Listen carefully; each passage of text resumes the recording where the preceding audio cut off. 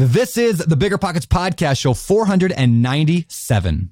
Go through all this, take this risk, go through all this effort, and look at the small amount of money that's going to generate for me every month. And that was a little bit discouraging. And then I noticed that, hey, if instead of looking at a duplex, if I look at a 3-unit or a 6-unit, look how much better that looks. Like I'm going to go through the same process, but wow, now it's actually something that could make a difference for me. You're listening to Bigger Pockets Radio, simplifying real estate for investors large and small. If you're here looking to learn about real estate investing without all the hype, you're in the right place. Stay tuned and be sure to join the millions of others who have benefited from BiggerPockets.com, your home for real estate investing online. What's going on, everyone? It's Brandon Turner, host of the Bigger Pockets Podcast, here with my co-host, Mr. Metaphor of Multifamily, David Green. What's up, man? How you doing? Nice alliteration. I'm doing really good, actually. Things are going pretty well. Brian Murray, you're here as well right now. We got you for part 2 today. What's up, man? Hey, how you guys doing? Really excited to dig back in here. Well, for those who don't know, if you didn't listen to the last episode of this podcast, which was episode 496, we spent like over an hour just going through small multifamily properties, kind of a step-by-step guide to buying small multifamily. And we talked about what the difference between small and large is. It's not unit number, and a whole lot more. And we really dove deep into that. And then we ended that with me reading chapter 1 of the new Multifamily Millionaire book. So today we're talking about large multifamily, and that could be a 5-unit. Technically, it's the way you approach it, as we talked about in the last episode. It could be a 20-unit, it could be a 50-unit, but the idea of how do you scale into like a team-based approach to big deals that can really create some generational wealth. So that's what today's episode is all about. And Brian, you're going to be leading the charge on this because you led the charge on writing volume 2. I kind of led more of the writing in volume 1. You led more of the writing in volume 2, but we kind of did it together, tag teamed it, which is fun. So I'm excited about this. Should be a good time. Before we get to that though, we got to hit today's quick tip. Today's quick tip is the exact same quick tip as I gave on the other show. Pick up a copy of volume 1 and volume 2 of the Multifamily Millionaire when you get it at biggerpockets.com/multifamily book, MULTI family book. And when you buy them together, you get like 10% off and you get a bunch of cool bonuses, like which are worth more than just the cost of the book. And if you buy it before the end of August 2021, we're also tossing in the 4-week masterclass that I hosted on multifamily, where I spent almost 7 hours going through the book in detail, a bunch of the chapters, and really like it was like me, a whiteboard, a slide deck, and I just dove into it. So all that and more, if you buy it before the end of August, again, biggerpockets.com/multifamily book. Passive income without the property headache? It's possible. There's a way to invest passively in real estate and get monthly income without any tenants, maintenance, or property management. The Wealthy have been doing this for years, and if you're an accredited or high net worth investor, you too can collect cash flow without the headaches that come from owning rentals. How? By investing in a private real estate fund with PPR Capital Management. PPR's co-founder Dave Van Horn wrote the book on real estate note investing for BP. But he's not just investing in notes. Dave and his team also have an extensive background in commercial real estate. And with PPR Capital Management, they're strategically investing in both notes and commercial real estate nationwide. With over $500 million in assets under management, PPR has provided individuals with a steady source of truly passive income since 2007 without ever missing a payment. Check them out at investwithppr.com. Again, if you're looking to get monthly passive income from an experienced team with a strong track record, go to investwithppr.com today. You might think you want real estate, but that's not true. What you really want is passive income. With new investors struggling to find deals or get enough money to buy them and veteran landlords tired of the constant tenant phone calls, is there a better alternative? Actually, there is. Short notes from Connect Invest. Connect Invest is an online investing platform that allows you to easily participate in passive real estate investing, and all you need is $500 to start. Short Notes collectively funds a diversified portfolio of commercial and residential real estate projects across acquisition, construction, and development phases. You'll earn a fixed monthly income without the hassle of owning or managing real estate. Head to connectinvest.com/BP to create your account. Fund your digital wallet with at least $500. Select from 6, 12, and 24-month short notes with annualized return rates up to 9%. Then sit back and let your monthly returns roll in. Join today by visiting connectinvest.com/BP. Connectinvest.com/BP.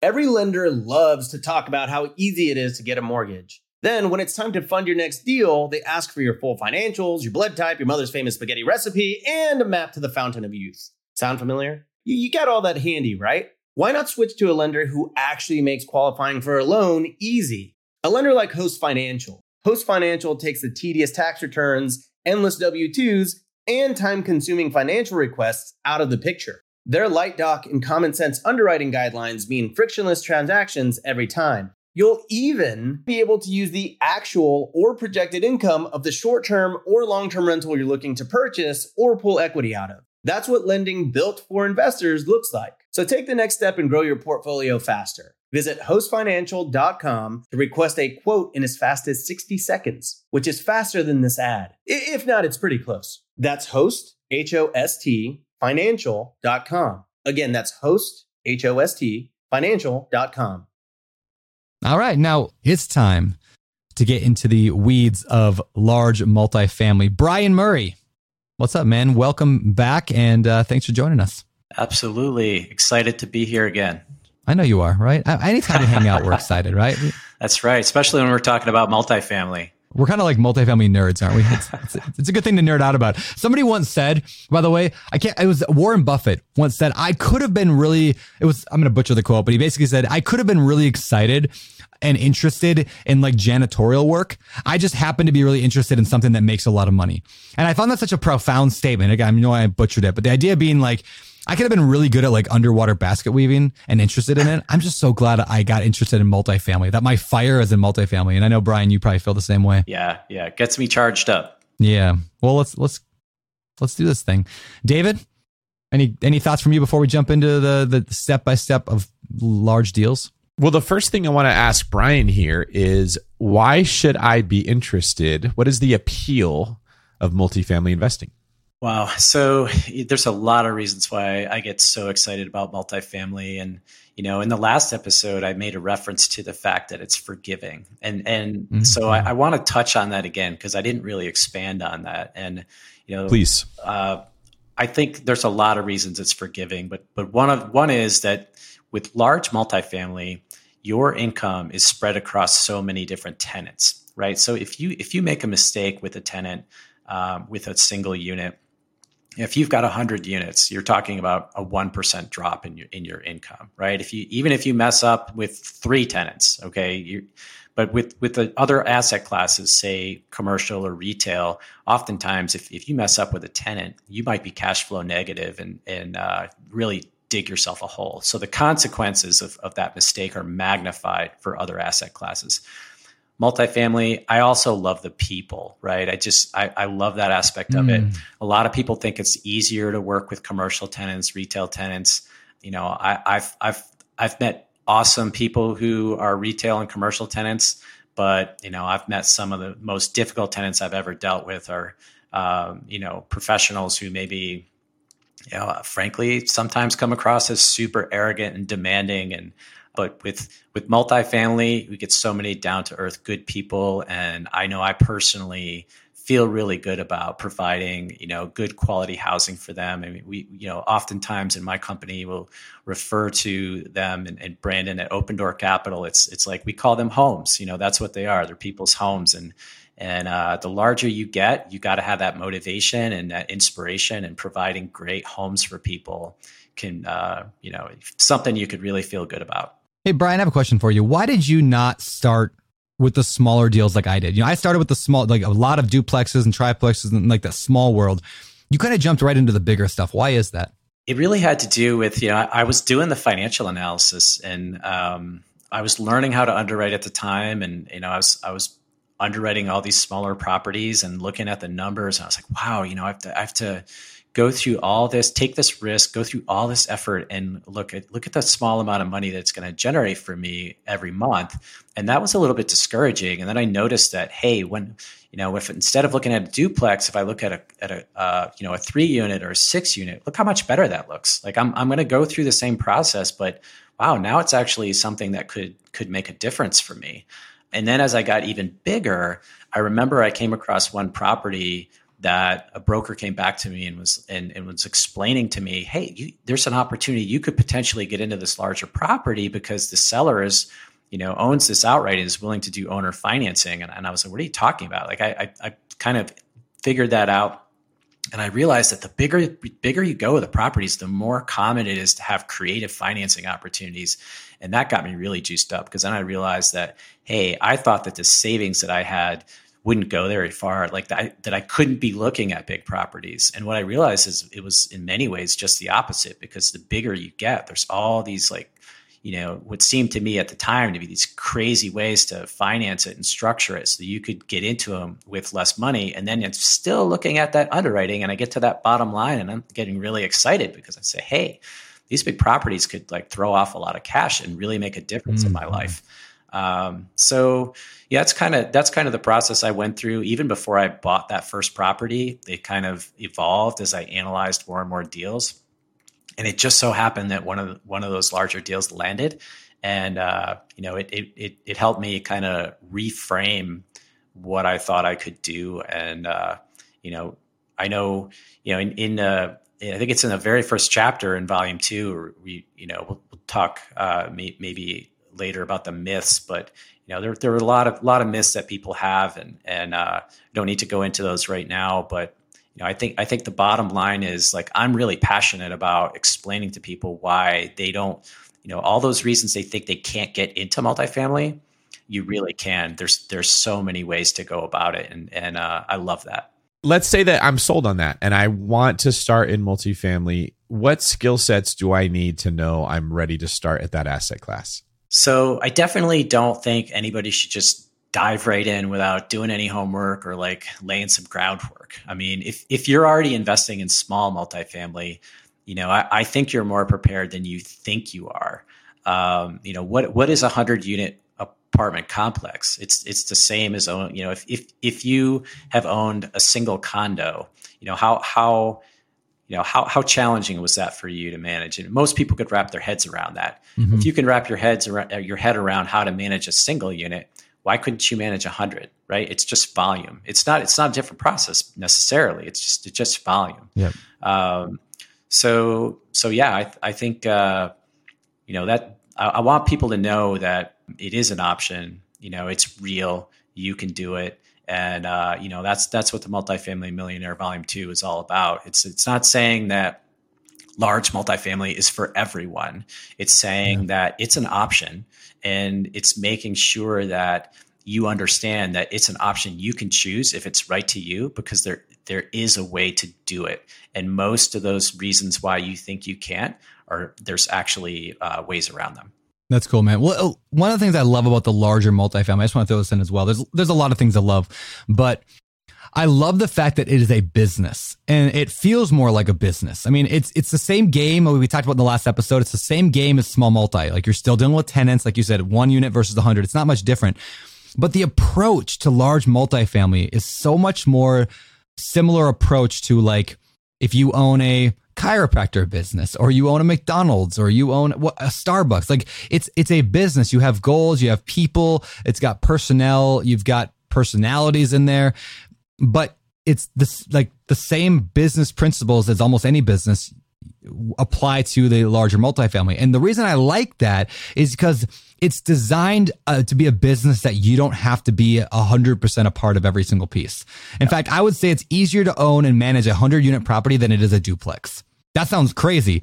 But if you build the right systems, which is all what Volume 2 is all about, is how to do that.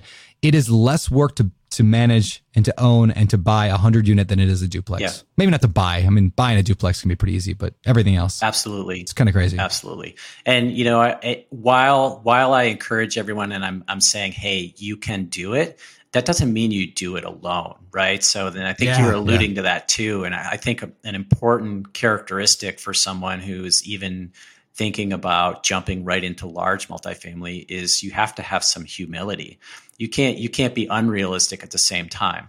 I don't want people to be afraid of it, but at the same time, if you walk in, like thinking you've got a cape on and wearing your underwear on the outside of your pants, like you're gonna which I do, you're gonna fail, right? So having some humility and saying, hey, here's where my skill sets are, here's where my knowledge set is. What do I need to surround myself with to do this?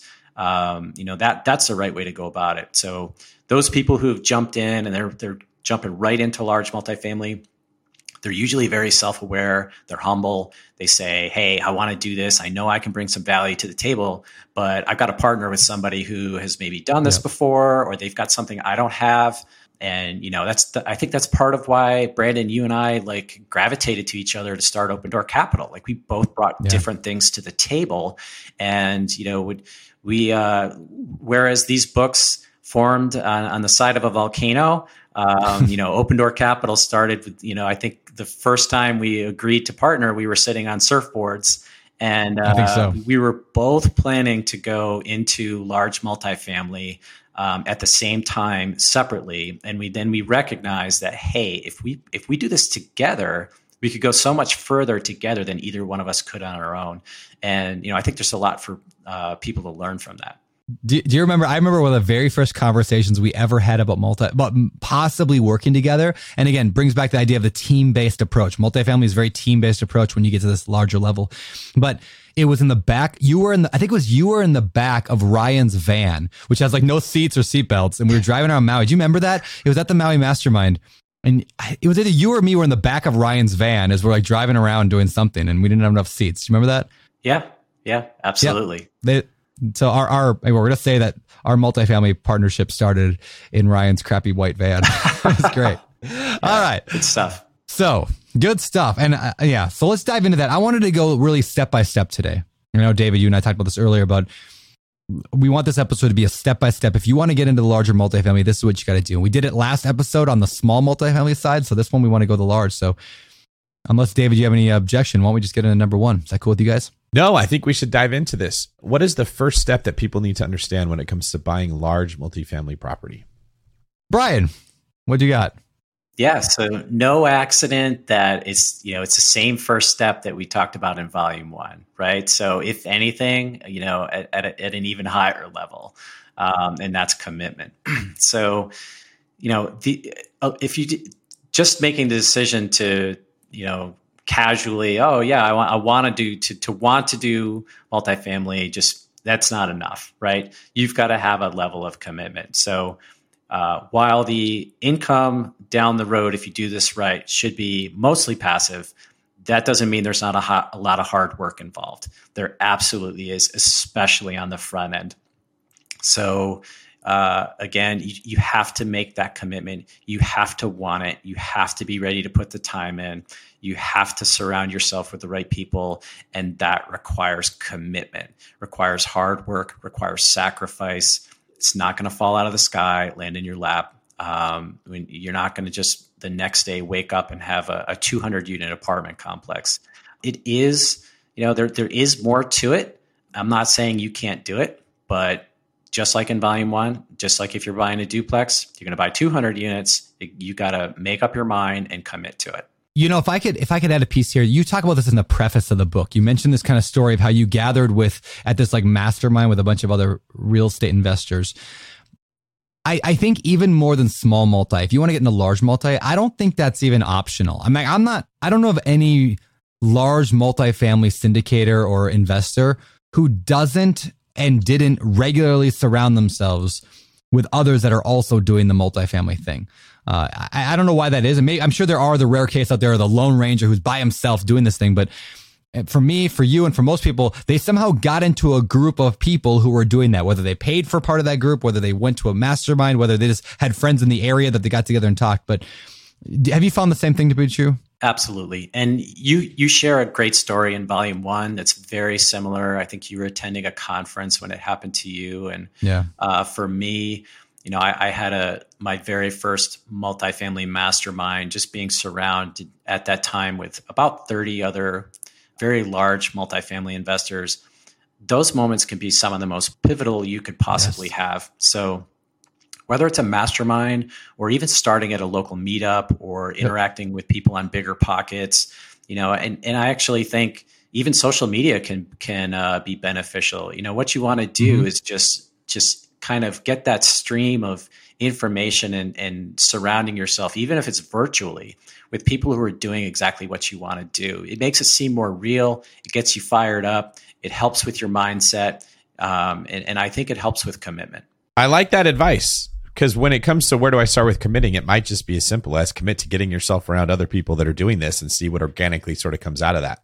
Put yourself in those situations and good things happen. I mean, it's way too early to talk much about it, but something we're hoping to do here in 2022 at Bigger Pockets is we're going to try in some more intentional ways at BP to get the larger, like the multifamily guys or the people doing dozens of flips every year, like basically like the I hate saying like higher level, but like the investors that are like the professionals, we're going to try to find some more frameworks and groups to get those people together more often within the Bigger Pockets community. So I'm just teasing that right now. That's something maybe coming in the next year.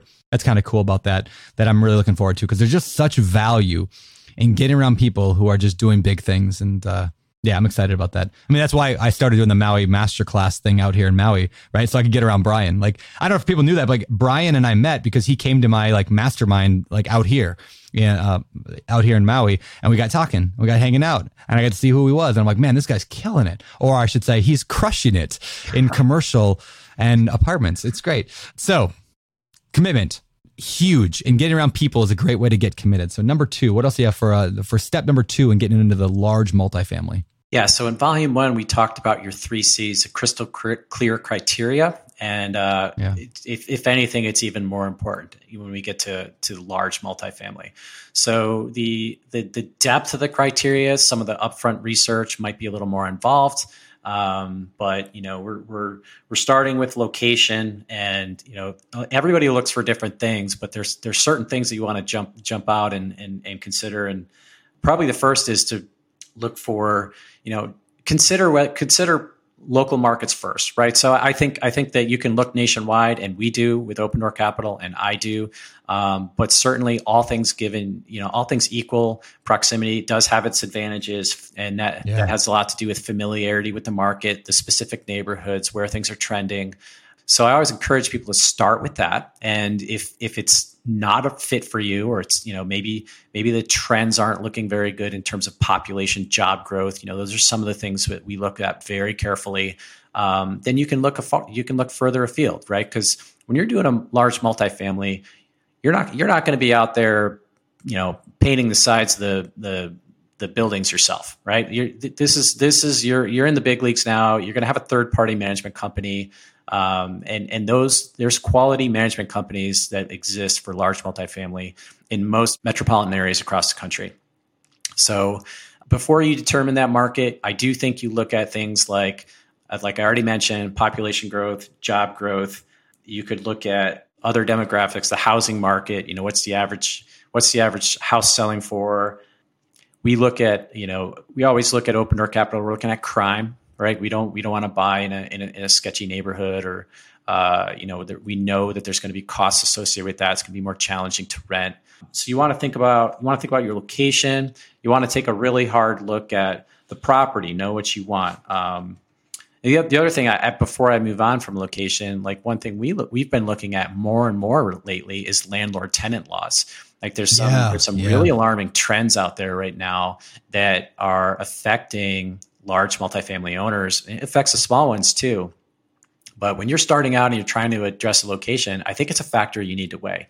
Doesn't mean you can't be super successful in a market with difficult landlord-tenant laws, but certainly will make your life a lot easier if you end up in a state with more favorable laws from that standpoint. Things like population trends, they matter, and all the demographic, all that stuff matters with small, but not as much. Like I don't care. I mean, honestly, this might sound even sacrilegious, but if I don't really care about buying in an area, like if I would buy a duplex in like an area that has a declining population, I'm not really worried about it. As long as it's not like, people are fleeing it by like the millions, but like an area that's declining population, it hasn't been growing very much. As long as the numbers make sense on a duplex, triplex, fourplex, I'm not real worried, because I know that I'm a very one deal out of thousands or millions of properties in the area.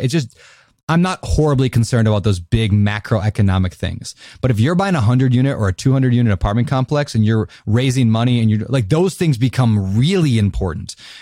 Because you're dependent upon your investors' monies that play here. And if the demographics of an area, if rent drops by $100 a month and you have 200 units in an apartment complex, That's a lot of money you're losing every single month there because you didn't pay attention to the trends. And that's one of the things I liked about volume 2 a lot, Brian, is how much time you spend going into all of these things and why they matter. And I'll make one more point. A lot of people will ask the question, well, what's the best real estate market to invest in? And that's a hard question because everything you just named here, Brian, right? Things like population and trends and employment base, crime, demographics, housing market, supply, landlord tenant laws, valuation levels, proximity to retailers, and all of that. And then knowing the fact that every area has submarkets that are better or worse than other areas. And so you can't just say this is the best market. It's got to be what's the best market for your criteria, right? It's what do you want? Absolutely. And now you can go and do some research. Yeah, absolutely. Yeah. And the other thing that factor to consider is if you look at what the very best market are in the country, what are you going to find?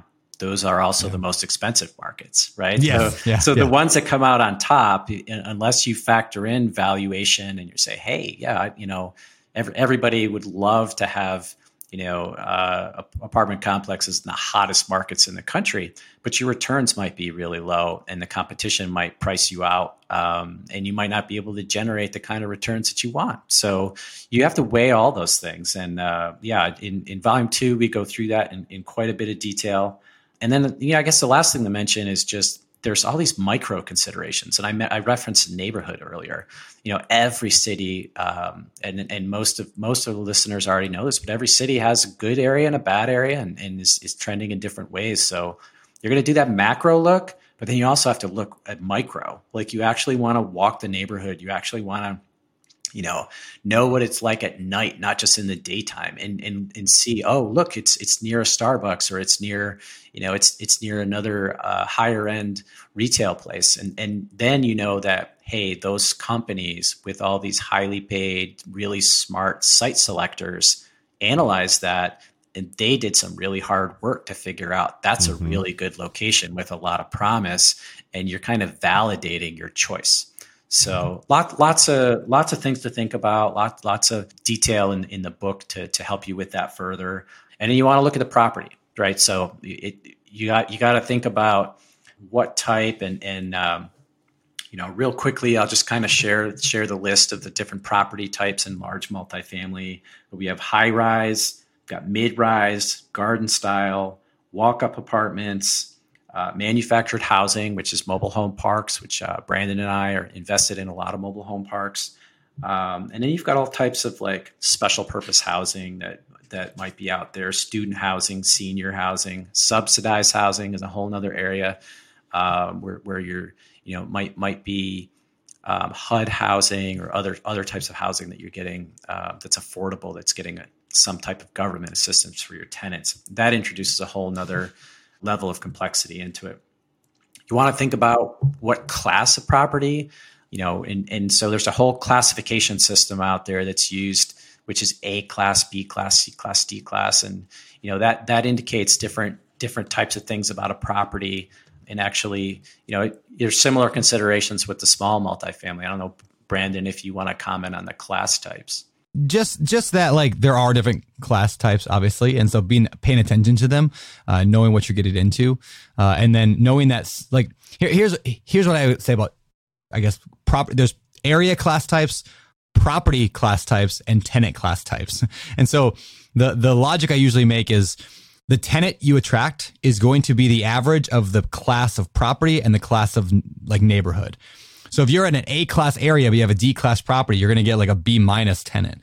But if you have a B class property in an A class area, you're going to get a B plus or A minus tenant. So just something to be aware of as you're getting into this is that like there are classes of people, classes of properties, and classes of whatever I didn't say.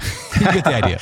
Yep. Moving on. Yep. Moving on. All right. So the way that I like to look at multifamily versus single family, a quick way to understand it, multifamily is more powerful. You will make more money over the long term. It's like a battleship. It could just plow through things. But it also is much harder to change course with a battleship than multifamily, small multifamily, which is like a jet ski.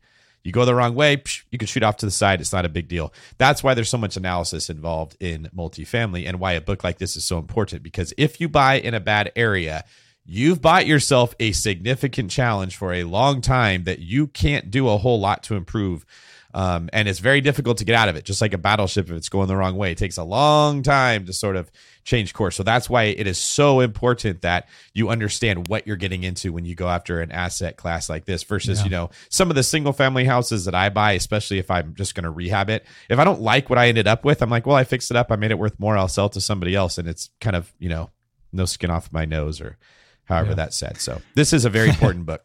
Yeah. I love that analogy, David. And, I always think of it as swimming upstream too. It's like you're trying to make a difference with the property. You're trying to improve it, raise the rents. But if the neighborhood around it is trending down and you're trying to trend your property up, it's, you're swimming into that current. So, I think of it in a very similar way. It's a great point. It's a lot like being the one person in your circle of friends that's trying to improve your situation while everybody around you is trying to suck you back down to status quo. I really like that. Yeah, absolutely. Okay. Next step is going to be structuring. So properties like this are obviously more complex. There's more pieces involved, which is good. That's why it's less work because you have more people to delegate that work to. But that means structure now becomes important. Can you talk a little bit about what you've learned about the right way to structure these deals or how to do it? Yeah. So, like one of the things we talk about in the book is something called a capital stack. And, it's capital stack is one of those fancy terms that people high up in the large multifamily field use, but it's really not that complicated. Yes. You know what it reminds me of? Side note is when people say agency debt. Yeah. Or retrade. Yeah. Retrade's another one that sounds so much more cool than like when a single family person just tries to negotiate a better price based off the inspection report, right? Yeah. There's a lot of that in multifamily. Yeah. Yeah.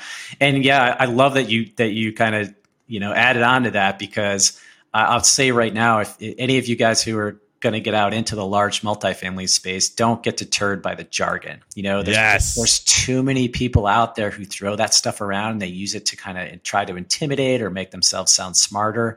They're not any smarter than you, right? They love to throw those words around.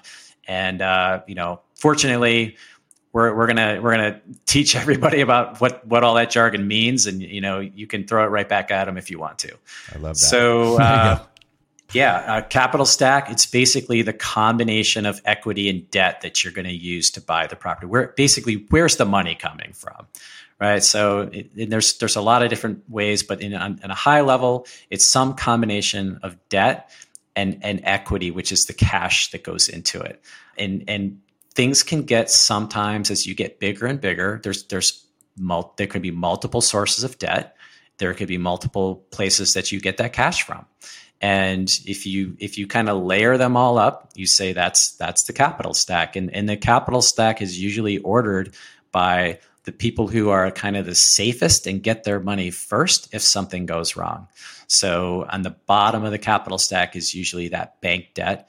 And they've got the first rights, and then they have the least amount of risk because if something happens to that property, they're going to be the ones that get paid off first. If they're made whole, there may be a second source of debt, and they're going to be made whole next. And then you've got someone who put in some cash, and then you might have someone else who put in cash under different terms. And so as you learn more about large multifamily, one of the things you'll be thinking about is, how am I going to pay for this? And what's that going to look like? How much of it's going to be paid through debt? How much of it's going to be paid with cash or equity? Can you briefly describe the difference between debt and equity there? Yeah. So debt, any source of capital that you're going to have to pay back, right? So obviously the most common one would be a bank loan. But anytime you're going to use money to pay for your large multifamily that you're going to have to pay back at some point, that's debt. Equity is usually associated with some sort of ownership rights in the property or the rights to the profits that are generated from that property. So the equity doesn't need to be paid back usually, and that basically entitles whoever's putting that money in to some type of either ownership stake in the company or rights to the profits that it's generating. So that's your equity versus your debt. Can you give an example of, like, let's say there's a $3 million apartment complex. Yep. What would be an example of a capital stack, just for people who are still maybe struggling to put together the jargon into real world? I'll use a real life example. There's a property that Brandon and I are working on right now, apartment complex in Colorado, and the capital stack has basically three sources. The first is bank debt, And so we're borrowing money to purchase this. I don't remember the exact percentage right now that we're going to use, but it's a loan from the bank. It's going to cover somewhere in the neighborhood of 75% of the purchase price. And on the capital stack, that would be on the bottom, because if anything were to ever happen, and we had to like liquidate the property because something went into distress or something like that, that bank is going to get their money back first. Right. And then above the bank on the capital stack is the equity sources. And in this case, there's two levels, two different types of return structures. So that other 25% that has to be in cash, we're going to raise from investors. Some of the investors are going to get preferred equity. And the terms for them is they're going to get a 10% return on their money every year, and all the way up until we pay them back the money that they put in. So that's like a preferred type of equity. So that's next above the debt. And then you have your common equity above that. Those people are going to get every year, they're going to get a 7 or 8% return on their money. And they can participate in the upside, like, because they're owners, and they could go actually, if the property goes 2 to 3 times up in value while we hold the property, they could make 2 to 3 times their money on it. So they're going to get that lower return, but they get to upside. But the reason it's ordered that way in the capital stack is the preferred equity is taken care of first, and they're going to get their money back first. It's a 10% return, which sounds great, but they're not going to participate in the upside. So it might sound a little complicated. It's really not, once you kind of like get comfortable with it and gets a little bit of experience with it. But that's a fairly straightforward. There's 3 levels in that stack, and you've got the debt, you've got the equity, 2 types of equity, all kind of layered in the order of who's taken care of first if things go south. And here's where this gets, I'll add one more part. The next level up, I guess, I don't know if you call this in the capital stack, but technically, so the bank gets paid back first. Let's say is at 75%, right? They get their loan back or paid back at the end of the deal. Then like you said, that first level of the, what'd you call it? The 10% people. Yep. Preferred equity. So they get their 10%, make sure that those people get paid their 10%. Then the next people get paid are the people who got their 7% plus they get let's just call it 70% of future. And that can change. And there's some complicated stuff we won't go into. And then after all of that, after there's a split, the GP, which would be, Brian, you and I, and plus all of our partners that are in this deal, get paid after all of that. And so people might thinking, well, this is really complicated. Is this all worth it? Yes, because we're buying a $30-some million property that we're going to turn much more valuable over time. It's going to go up in value a lot. We're projecting. And so everyone gets paid out their money. And if everything works the way we think it, we're going to walk with potentially millions of dollars at the end of the day. And I'm not saying like, wow, look at how great we are, but I'm just saying this is how great multifamily is, right? This is why we love large multifamily, is because we put all these pieces in order and now everybody wins. The tenants get a better property to live in and we get managed really, really well. It's kind of mismanaged right now. So they get a better property managed better. The investors they get the people who are more conservative, they get their 10%. The next layer gets a little bit lower, but they have more potential for higher. And then the GP is going to make a bunch of money. And it's like a win-win-win-win-win across the board. Everybody wins. And this is why I love and you know what? For all of that, Brian, you and I have to work overall, Open Door Capital takes a lot of effort as a big company, but on that individual deal, it's very little work. In fact, I would say it's more work for me to buy that duplex than it would be to buy this $30-some million apartment, which is why we love the large multifamily. Agree with all that? Does that make all sense? Yeah. And it could be very rewarding to, a lot of people have that fear of approaching people and raising capital. But what I've found is it adds this whole other layer of self-fulfillment to know that we're going to make, we're putting ourselves in this position to make this opportunity to build wealth for so many people. And, it's one thing when you're doing it just for yourself, but when you can turn around and make a whole group of other people wealthy and make a difference in their lives, that's really rewarding. Cool, so it's not just about us, right? So it's exciting to think about everybody else who entrusts their money and puts in the returns they're going to get, the potential upside, the potential to make a real difference. Yeah, that's cool, man. Just put in perspective one more thing, then we'll move on to the next tip here is, think about it this way. If over the next 5 or 10 years, you're listening to this right now and you go buy $100 million of real estate, You go buy $100 million of real estate, and you over the next few years, you turn that into, let's call it $150 million of real estate because you've added value. The rents have gone up, whatever. You just made $50 million. And that's not an absurd proposition. Like that's actually a very like normal thing. Okay, fine. Maybe you only made $40 million. Now, again, you're going to split that with your investors, your investors, which we'll talk about here in a second. The people who gave you the money for that are going to get a sizable chunk of that, majority of that money. But you might still walk with $5, $10, $15 million at the end of that decade. I mean, show me another business where that's likely to happen. I mean, yeah, you might build some, the next Starbucks, but that's so much less assured than multifamily real estate, than large multifamily. And so many people do multifamily, and there's so much content out there and step-by-step instruction like the Multifamily Millionaire books. It's like, why is everyone in the world not doing this? I don't know, but it's pretty exciting stuff. Like, there's so much to be made by helping everybody win. All right, moving on. So that was number 3, I think, was structuring, but it kind of played with number 4, I know, Brian, right? So my understanding, Brian, of what you said is you've got debt and equity, right? As the person who owns the asset, let's say that's Brian here, he's the general partner, you would prefer to give away debt versus equity. You'd rather pay an interest rate to the person lending you the money than you would give away equity in the property. So the majority of the financing for the property, say that 80% from the bank is done with debt, because that's better for you. Now you got to make up the 20% of the down payment. You could use your money or you could borrow it from other people. If you're borrowing it from other people, you're normally giving away equity. Is that a rough summary of what you're describing there? Yeah, it absolutely is. I wanted to clarify that's what we're talking about. Now, step 4 has to do with the way that you actually create the organization to support that model. Am I understanding correctly how you guys are doing it? That's right. Okay, so let's hear. What do you do when you're going to create this syndication so that you're borrowing some money from the bank for debt, some money from investors for equity, and how do you determine who plays what role? So, and this is part of the magic, right? This is one of those things that when we talk about syndication, basically syndication is a way of raising money from investors to pay for your deal. And I think that when Brandon and I both heard about syndication, and we were on different paths, heard about it at the same time, but we've talked about this, and I think both of us, and I definitely could speak for myself, when I first heard about syndication, it seemed so complicated. I know. And you talk about jargon.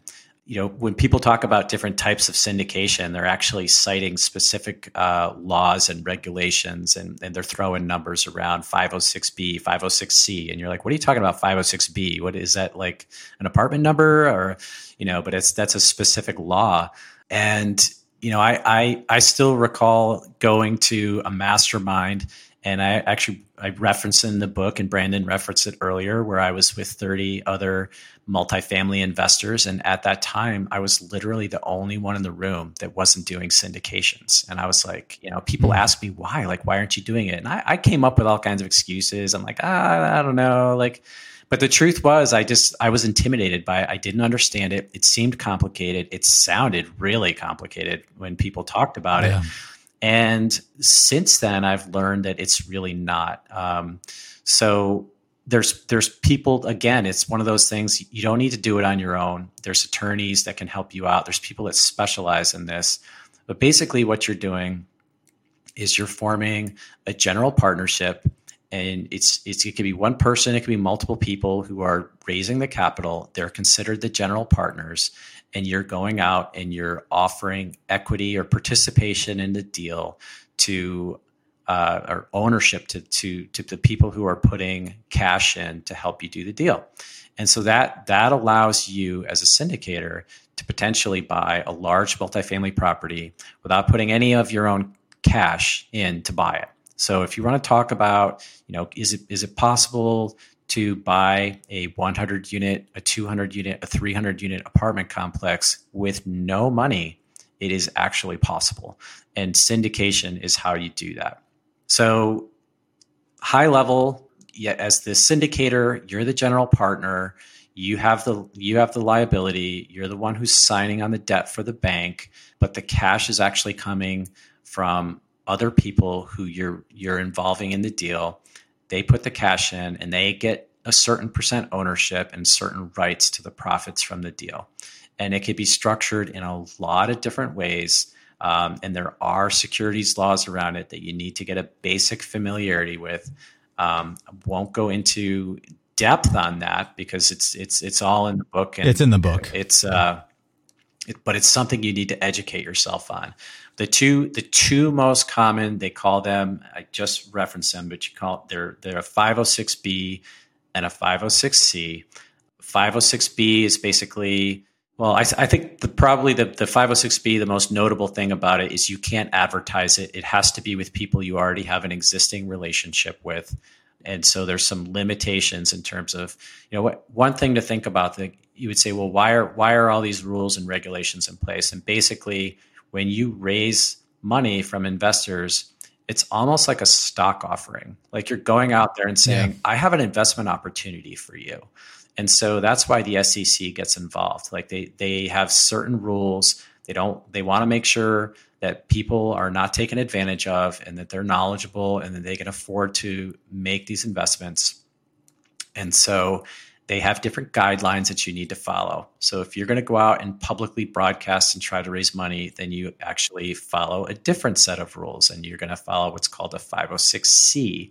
And you're going to make sure that you're responsible about who you're borrowing money or who you're accepting money from.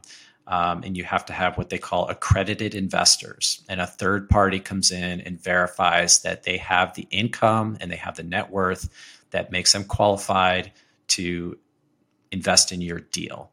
The 506B, you have to have that relationship, but you can also accept money from non-accredited investors. It's like family or friends that maybe don't have that high net worth or high income, but you have to have a pre-existing relationship with them. So it's really not that complicated, but there is a lot involved. Yeah. And you have to figure this out or read the book, and you can get all the information that you need. So, but that's the beauty of it, right? So who would ever thought you could buy some large apartment complex without putting any of your own capital in? But it really is possible to do. Yeah, if I can sum up just with an example, let's say there's $1 million property. The bank says, okay, fine, you can buy this $1 million property, but you're going to need $300,000 down. Okay, fine. You go get the $300,000 from some partners. They're the limited partners. They bring the $300,000 down, and they bring the money needed to fix it up if it needs money to fix it up. So you're doing this basically with no money. And I mean, we put money in all of our deals, Brian. You and I do because we want to show our investors that we're committed. But there are syndicators who don't, and that's fine. But so basically, a $1 million property, your investors bring $300,000 of that money, and now the investors get a large chunk of it. Now they don't have rights to like tell you what color to paint the building. They don't tell you all that stuff, but they bring the money needed. You manage the deal, and you just split profits however you define it. That's how I look at a syndication, right? And is that a good summary of like why a syndication is so awesome? Yeah, absolutely. And by the way, this same concept, just so everyone's aware, like I've said this in the last episode and this one, the game is the same. Duplex, triplex, fourplex, 200, 300, 400 unit property. You can do the same strategy. In fact, one of my very first properties was a triplex. I didn't have the money for it. The property was $50,000. We needed $10,000 down. We needed $20,000 for rehab costs. I needed $30,000. So I raised that from a partner. They brought all the money.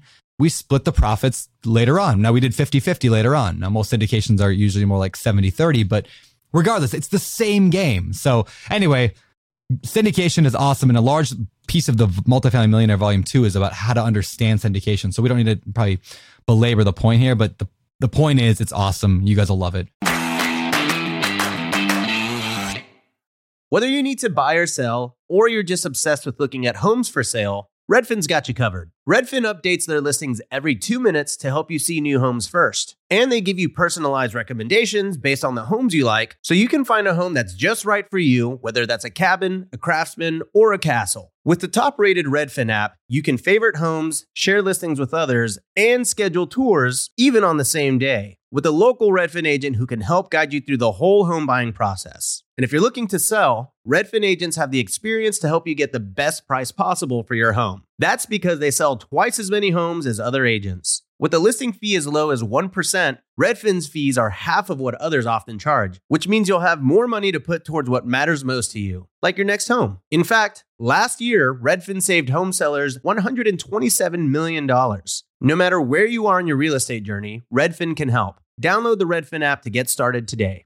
We're always looking for ways to improve, searching for better. But when it comes to hiring, the best way to search for better is by matching with quality candidates. If you need to hire, you need Indeed. Indeed is your matching and hiring platform with over 350 million global monthly visitors, according to Indeed data, and a matching engine that helps you find quality candidates fast. Ditch the busy work. Use Indeed for scheduling, screening, and messaging so you can connect with candidates faster. And Indeed doesn't just help you hire faster. 93% of employers agree Indeed delivers the highest quality matches compared to other job sites, according to a recent Indeed survey. Leveraging over 140 million qualifications and preferences every day, Indeed's matching engine is constantly learning from your preferences, so the more you use Indeed, the better it gets. Join more than 3.5 million businesses worldwide that use Indeed to hire great talent fast. And listeners of the show will get a $75 sponsored job credit to get your jobs more visibility at Indeed.com/biggerpockets. Just go to Indeed.com/biggerpockets right now and support our show by saying you heard about Indeed on this podcast. Terms and conditions apply.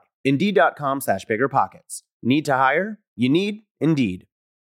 You're ready to open a business bank account for your new property. You know what that means? Coordinating a time between you, your co-founders, and your bank consultant. Waiting at the branch or waiting for hours on the support line. Who has time for that? With Relay, you can open a business bank account for your property 100% online from anywhere. Create up to 20 accounts to organize money by property or by categories like expenses, taxes, or investments. Effortlessly collaborate with role-specific access. That means giving your cleaner a debit card for cleaning supplies or your accountant read-only access to your transactions. Own multiple businesses? Relay lets you open unlimited accounts and access them all from one centralized login. Okay, I'm going off script here. That is cool. It's annoying that I have to log into 10 business accounts with my current bank. So go sign up for RelayFi because that's a feature that I like. No monthly fees or minimums, and it takes just 10 minutes to sign up. Head on over to relayfi.com/biggerpockets for stress-free banking. You can join me because I'm heading on over there right now. I'm heading on over to relayfi.com/biggerpockets. Relay is a financial technology company, not a bank. Banking services provided by Thread Bank, member FDIC. The Relay Visa debit card is issued by Thread Bank pursuant to a license from Visa USA Inc. and may be used everywhere Visa debit cards are accepted.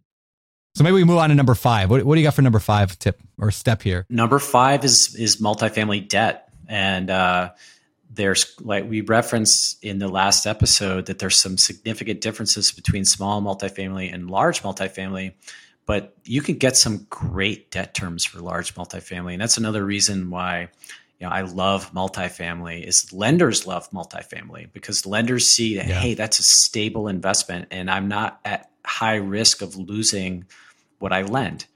And so you can get some amazing terms from lenders on multifamily, but it's a different approach. And so what a lot of people do with the large multifamily is they engage the services of a mortgage broker. And so there's tons of mortgage brokers out there. And what they do is these are people who are very familiar with all the different sources of money that you could borrow. And they know that, hey, they can look at the property that you're planning to buy and help you identify who the best people are out there to borrow it from, like which banks, which lenders are appropriate for it. And they know the whole lending process. So they can tell you what information they need. They put together a packet. And as you get more familiar with the process, you can assemble that in advance and take it to your mortgage broker. And they're going to put it in a form that the banks like to see. They know exactly how it's going to be viewed, and they can guide you through that. And in exchange, they take a fee when you close. So while there's several chapters that in detail outline the lending process, I think the most important thing to know is it's not something you need to navigate on your own. So it's not something you really need to be intimidated by, because there's an entire industry out there of people who are just waiting for that opportunity to go out and help you figure out how to place that debt so that they can get their fees. Yeah, that makes a lot of sense. And I know we could spend forever talking about debt, but I love that point you made there. There are people that do that. So right, to bring them on your team, like understand the basic principles, read the chapters in the book, do the research. If you have further questions, Google it. But like, there are people who do this, but a mortgage broker should be somebody that's on your team. And speaking of team, I know that's number 6 are we on right now?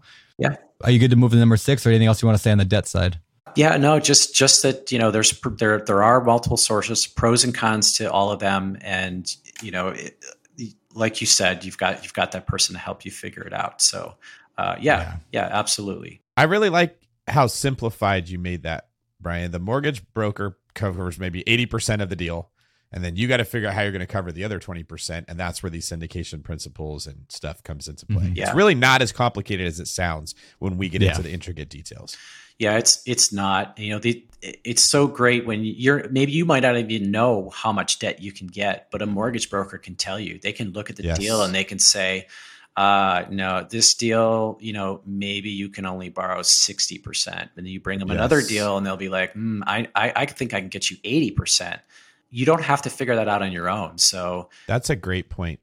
I really like that. And I think that's just something I want everyone to, whether they're single family, multifamily, small multifamily, big multifamily, there's so much of, I got to know all the answers before, like my chiropractor example, thought he needed 20% down to buy a house in the Bay Area, which meant he would have needed around $190,000, which takes a while to save when you've got educational bills that are coming due. Like there's people like me that exist that have mortgage companies. So people will go to us and say, what do I do? And we say, well, we'll give you this much. You got to come up with the rest. Here's an episode with Brandon and Brian talking about how you can go cover it. It's that taking that first step. It is not nearly as scary as what people think once you get the experts, which make up your team members, right? There's so many people are thinking they got to learn everything about real estate, and they don't. You guys are a great example at Open Door Capital. You don't do everything. You have a whole team of people that specialize in the things that are there. So let's maybe talk about that. How do you build a team? What do you look for in a team? What is okay to expect somebody else to do versus what do you need to make sure you're doing to protect your investment? Yeah, the first thing that I recommend is like do a really good self-assessment. Like try to get honest with yourself. Where are my strengths? Where do I derive joy? Even if I'm good at something, if I'm going to be miserable doing it, it's not necessarily what my role should be. And then I think from there, you recognize, hey, I've got some gaps to fill. And, Brandon, I think, you talk to this often. I'd love to get your take on partnerships. Yeah. I am a huge fan of partnering. I mean, I have been since day one. I mean, my very first few properties, maybe like the first two, I didn't use partners, but almost everything else since then has been partnerships, just because I know I lack in a lot of areas. I know there's things I don't do well, but there are things that I do well. In fact, one of the reasons, Brian, like you and I started talking is because there's things that I've got the social media presence right now and the ability to raise, we raised $75 million in the past year and a half. Like I can drive a lot of that. But what I'm not good at is being able to talk to a mortgage broker about mezzanine debt. Like, well, I'm not that guy. But you can have that conversation and you look super smart. I walk in and they're like, hey, man, the shelter's down the street, right? Like there's two different skill sets that I have there. And so by partnering together, we bring the strength of both of us into one thing. And that's why, like, for example, the deal we mentioned earlier in Colorado that we're buying, even in that one, we're not the only, like we're actually bringing two different general partnerships together, like two completely different companies.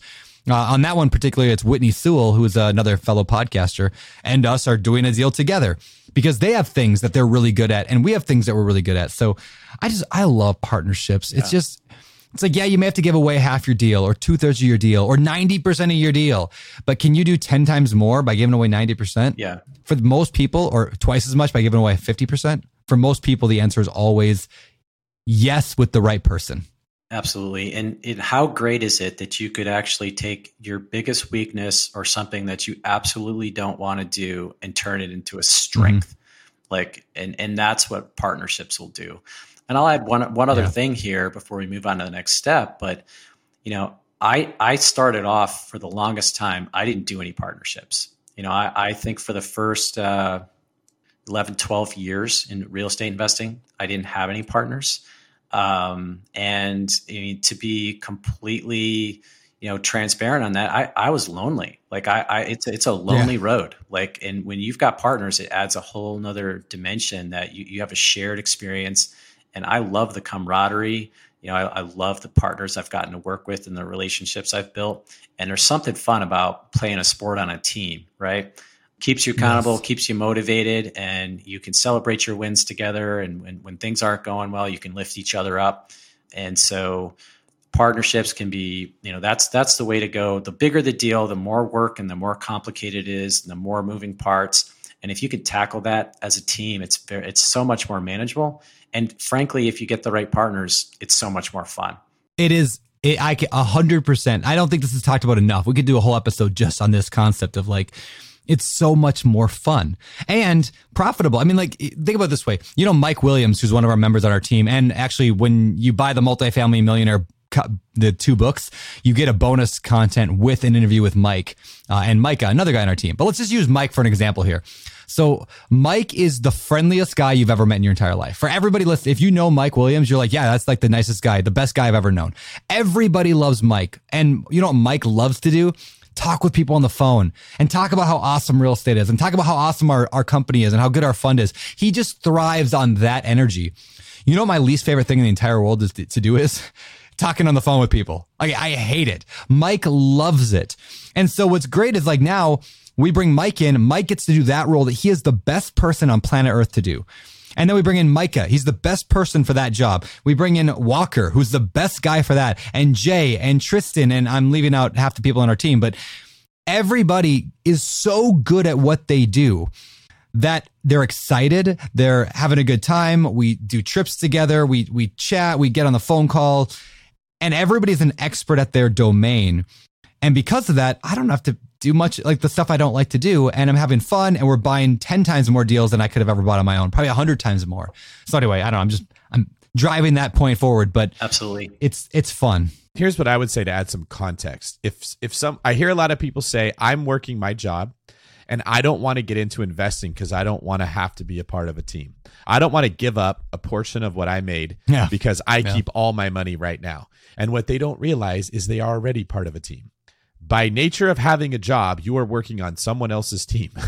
You're playing a role in that business. You are not playing all the roles. What's your job? I'm an accountant. That's a tiny piece of that whole company that you are providing. You're on a team. So what you're saying is I'll play on someone else's team, but I don't want to start my own team and be a captain on that team and own that team. And that's what's so ridiculous about that fear-based, I don't want to share it. It's the sad thing is you're already on a team. You just don't own any of it. If I could throw in one more piece and we can probably move on, but when I'm thinking team, and again, we go into each of these points in the book, but think about it this way. Like in a typical multifamily deal, somebody, and this doesn't have to be separate people. One person could do all these. Somebody could have 2 of these roles. Think of them as like a role or a hat you wear. So there's somebody in charge of acquisitions. They got to find properties. There's investor relations if you're going to be syndicating. They're dealing with the money from investors. You got a financial person who's dealing with the banks and the numbers and all that. You've got what's called a KP or key principal. That's somebody who's rich, basically. It's like a rich guy. They're basically team, backing right? the plays that are being made financially. Yeah, if you go to a bank, you want to borrow $10 million and you're broke, the bank's going to say no. If you go to the bank and you got somebody on your team who's got $1 million sitting in the bank right now, just sitting there, they're going to be much more friendly. So they're called the KP. You have an asset manager who's going to manage the property manager later on. And then you have somebody I like to just call captain. Like who oversees the whole thing? Who's the captain, the COO, the president, the CEO? And again, one person could do multiple roles, but when you start thinking, and I'm probably missing roles in there too. I'm sure you could probably add more like legal and accounting and other things. But if you think about multifamily, large multifamily in team, these are roles on the team. These are your quarterback and your tight end and your wide receiver. It's like, oh, well, if we had a really A player on each of those positions, like we could dominate the league and win the Super Bowl. Right? Anything you want to add on that, Brian, before we move on? I think the only other thing is when you read the book, you'll see there's all different ways to have that, to assemble that team, to find that team, and some of them can be contracted out. You know, your team really, it might include your accountant, an attorney, a mortgage broker, et cetera, et cetera. So you don't have to necessarily have 8 people in your partnership. It might be 2. It might be 3, and you can have different types of arrangements, whether, in some cases it might be an employee or a general partner, or it could be a contractor. So the whole point is you're stronger leveraging other people's strengths than doing it on your own. The Avengers started off with just a handful of superheroes. They added to them as they grew. That's a great point. Yeah, that's great. That's what I'm over here trying to build the Avengers, right? I'm trying to build out my teams because that's the only way you can ever accomplish anything big. So thank you. That's a great point. All right, next step, finding deals. That sounds pretty important. If you have all these pieces in place, but you have no deal to actually exercise them on, that won't help you. So what are the ways that you recommend people go about finding deals? So things are a little bit different in the large multifamily world, but it really depends on the size of the property. So when we talk about large multifamily, like we talked about in the last episode, we might be talking about 50 units, we might be talking about 500. And so just like with small multifamily, you have off-market deals and you have on-market deals. When you can find an off-market deal for a large multifamily, you have this potential to get just an amazing opportunity. But the way it tends to work is the bigger the property, the harder it is to find that off-market deal. Why is that? That's because there's so much at stake in that sale that you've got just brokers all across the country working their butts off, trying to get listings, building relationships with the owners of the large multifamily so that whenever they think about selling, they think about that person who's been calling them every month for the last 5 years. And so it's much more challenging to find the off-market deals when we're talking about a 300, 400, 500 unit apartment complex. We're talking about a 50 unit, a 70 unit, a 90 unit. And even some of the little bit larger, you have a much more realistic chance of finding one that's off market, building that relationship. And in the book, we talk about some of the strategies that you go about doing that. So you could find that off market deal. It's great. But I would say that overall, brokers tend to be play a much larger role in the large multifamily. So one of the strategies is to really build those relationships. Yeah, that's awesome. That's my experience that I've found is it's easier to find an off-market deal with smaller deals because there's less meat on the bone. And so there's less people chasing after that meat. There's not as many wholesalers out there trying to get that single family deal before you do, as there are brokers who know if I can land that a big apartment complex, I'm getting a huge chunk of money. So there's teams assembled for that goal. How do I have a relationship with those people? And I've seen many people make the mistake of saying, I'm just going to go around the brokers. I'm just going to email that person directly. Those owners of 500 unit apartment complex are getting lambasted with people that are sending them letters saying, I would love to buy your property, or I'd love to represent you. So because that's the case, the gateway often becomes that broker, and it's that much more important to have a relationship with them. If I could throw in one difference also, a lot of times between the large multifamily and the small, is that the bigger deals, like the bigger properties, I should say, they aren't necessarily selling them because they're distressed. Remember in the first episode we did, or the last episode we just did about small multi, I said that so many landlords are terrible and they're mismanaging their properties and blah, blah, blah. In the large multi space, sometimes like the property's been performing great and they haven't been mismanaged. They're just at the end of their cycle, or their mortgage, their loans coming up, or due. Their syndication was created to be done in 5 years. And so there's an unnatural event that they have to sell. Yeah. Correct. So sometimes it's not like there's distress here. It's sometimes just like, well, yeah, it's just the right time for them to sell. They've maximized their return. They want to put their money somewhere else. And so, I was just going to add that sometimes then relationships, if you're building relationships with brokers, but also build relationship with other multifamily owners. In fact, I think one of the mobile home parks we're buying right now is because somebody knew that I buy mobile home parks and randomly found my phone number and called me, which always freaks me out a little bit when that happens, but they found my phone number online. Now I'm going to get like a ton of them. And they're like, hey, I got this mobile home park. Do you want it? And I'm like, hey, let's talk to my team. And I think that's actually one that we're buying, is because it was just like, they knew what we were buying. It wasn't distressed. They're not, mom and pop. They're another company who was just like, yeah, we're at this phase, we're ending. So let's save ourselves some broker fees and just sell it right to Brandon directly. And so the more you can network with other multifamily owners, also, you can sometimes get properties that way. That just makes sense. So. And you also have, on top of the brokers, you've got wholesalers out there, and it's same theory applies. Like, they're going to make a bigger payday if they land a bigger property. So, like David said, right on the money. Like, these people are getting hit up. If you own a big multifamily, you're getting hit up regularly from a lot of different directions. So that said, if you can manage to land an off-market large multifamily, there's possible. And I actually shared a story in the book. And that's probably one of the best ways to break into large multifamily is you find that great deal. There'll be a lot of people that want to start working with you or place money if you have that great deal, because they're so hard to find. Okay. After finding deals, we're obviously at the step where we're going to have to figure out, what do I want to offer on it? Do I want to offer on it? And how should I make that offer? So what advice do you have for people that are at that stage where they are ready to write the offer? So, yeah, underwriting for a large multifamily, unfortunately, there's no way around the fact that, hey, this is a little bit more complex than the small multifamily, but it's doable. And the other thing is, there's some great tools out there that'll help you do that. So you don't have to be a math whiz, you don't have to be a professor to underwrite a large multifamily, but you may want to invest in some of the software that's out there and readily available. None of it's really that expensive, so it's worthwhile investment. If you're more mathematically inclined and you want to try to build a model yourself, you can do that. But what you have to do is very carefully look at you want to look at the rent roll for the property to see how much the tenants are paying, and then you want to compare that to what are other tenants paying in the same market and figure out, hey, is there room for me to increase that rent or not?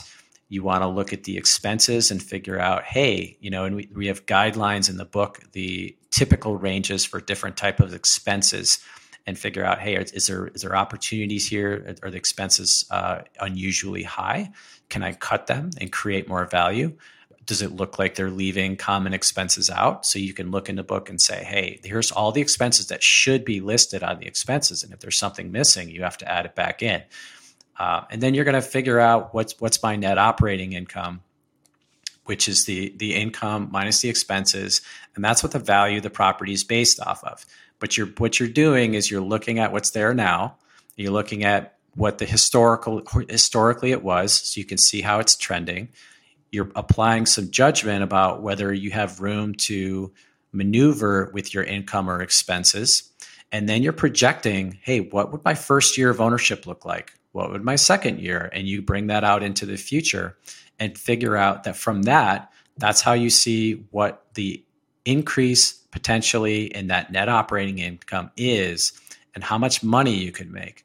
And so what you end up doing, that will go back to that crystal clear criteria that we talked about earlier. One of those is, what kind of return do I need to get? And so if hey, for example, I need to get a 15% return in order for my investors to put money in, once you model out how much your income, how much your expenses, and your net operating, and how that's going to change year over year, you can then calculate what would that return be for everybody involved in the deal. Software can make that super easy, but that's what's going to drive your offer price, right? So you're going to say, hey, in order for this to achieve a 15% return, this is what I'm able to offer, right? So that's a little bit different approach than you take typically with a smaller multifamily, where you're saying, oh, this is the NOI. Now let's go ahead and calculate the value versus what they're asking. But you actually do it in return. With a smaller one, I guess I should say, you're looking at your purchase price and you're looking at what it's going to result. And then you kind of figure out, what's my return going to be? With larger multifamily, it's just a subtle difference, but you say, this is my return. This is what my offer price needs to be.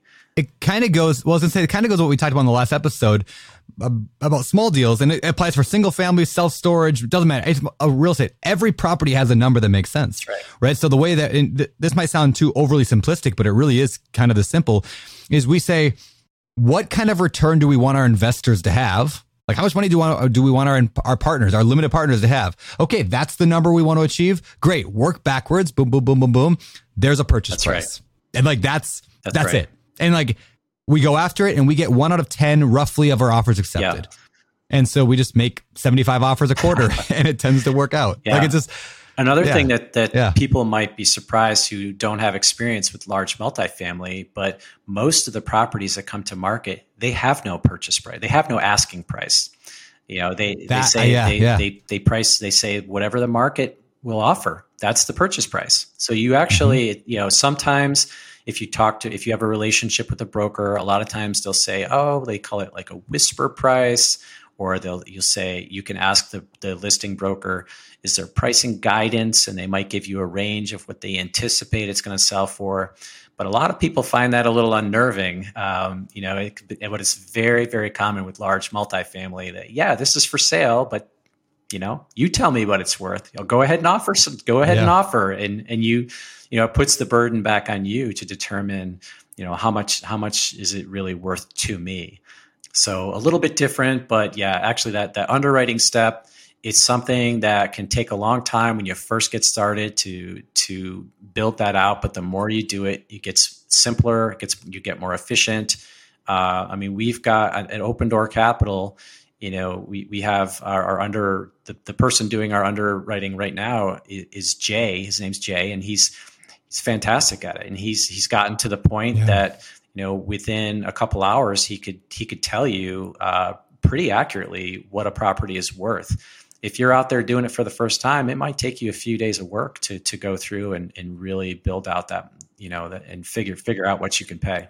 Or if you're doing a mobile home park and the owner doesn't even know how many units he has or what rents are, So here's the thing about underwriting that is again very different than what I think people think. I think people think of underwriting as plugging numbers into a spreadsheet.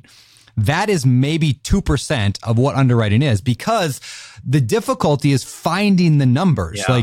You can put numbers in a spreadsheet. Anybody can do that, right? You could have a 5-year-old kid saying, put this number into spot C7. But it's the deeper question of what are rents actually at right now? What could they be? Or what do we think the future is going to hold for this property? Or what could the water bill be next year and the year after? So it's making those, and it's a lot of assumptions, right? We're making a lot of assumptions when we underwrite, but that's the best you can do. You do your best. And this is why it is so important to understand your crystal clear criteria, to have your niche. This is what you do, because the more deep you go the mile deep on a certain niche or a certain type of real estate or multifamily in a certain area. And you can now make those assumptions a lot better versus if you're just looking everywhere all the time, you don't care what you buy, you'll buy any kind of real estate deal. How do you know what assumptions to make? But once you've analyzed 100 of the same apartments in the same area, you're going to be way better at that. So again, start with your criteria. Yeah, and you need to tour the property, right? So a lot of your numbers are going to come from what you see while you're there, right? So if you're going to say, hey, is there room to make improvements in this property? And you have to figure out what that would cost. You have to figure out what you could charge if you fixed it up.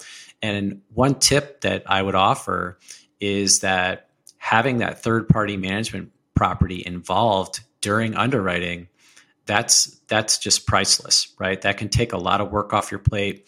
If you build a relationship with a property manager who already knows the market, is probably managing competitive properties there and knows what the market will command for 1 bedrooms, 2 bedrooms, 3 bedrooms in that part of town, for different levels of finishes and things like that. A good property management company will help you immensely with your underwriting, and they'll even look at your numbers and give you feedback on whether they think it's realistic.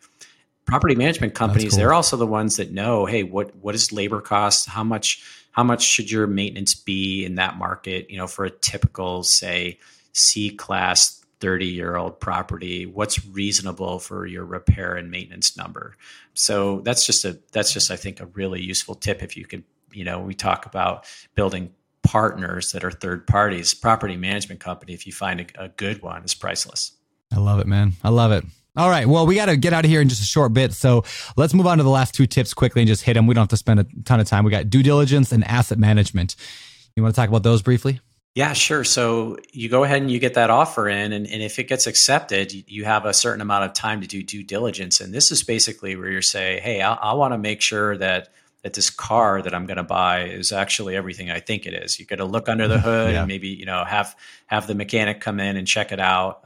Again, you could have that property management company come in, walk the property, dig it, actually walk every single unit, and really dig in, maybe audit some of the financial information they gave you. There's third parties that can help you do that.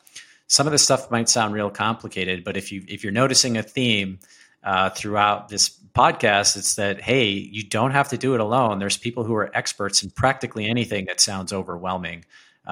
So due diligence, you want to be thorough. You want to, this is where you really dot your I's and cross your T's and say, hey, before I actually close on this property, I want to make sure everything's in order. And then asset management comes after the closing, right? So you go through your due diligence and then you have your closing, and now it's time to run that property. So there's a lot of aspects to that. You're going to rely heavily again on a third-party management company. And this is where you start to execute and look for ways to drive up that revenue, manage expenses. You hopefully will have identified some of that ahead of time, but you still need to execute on it.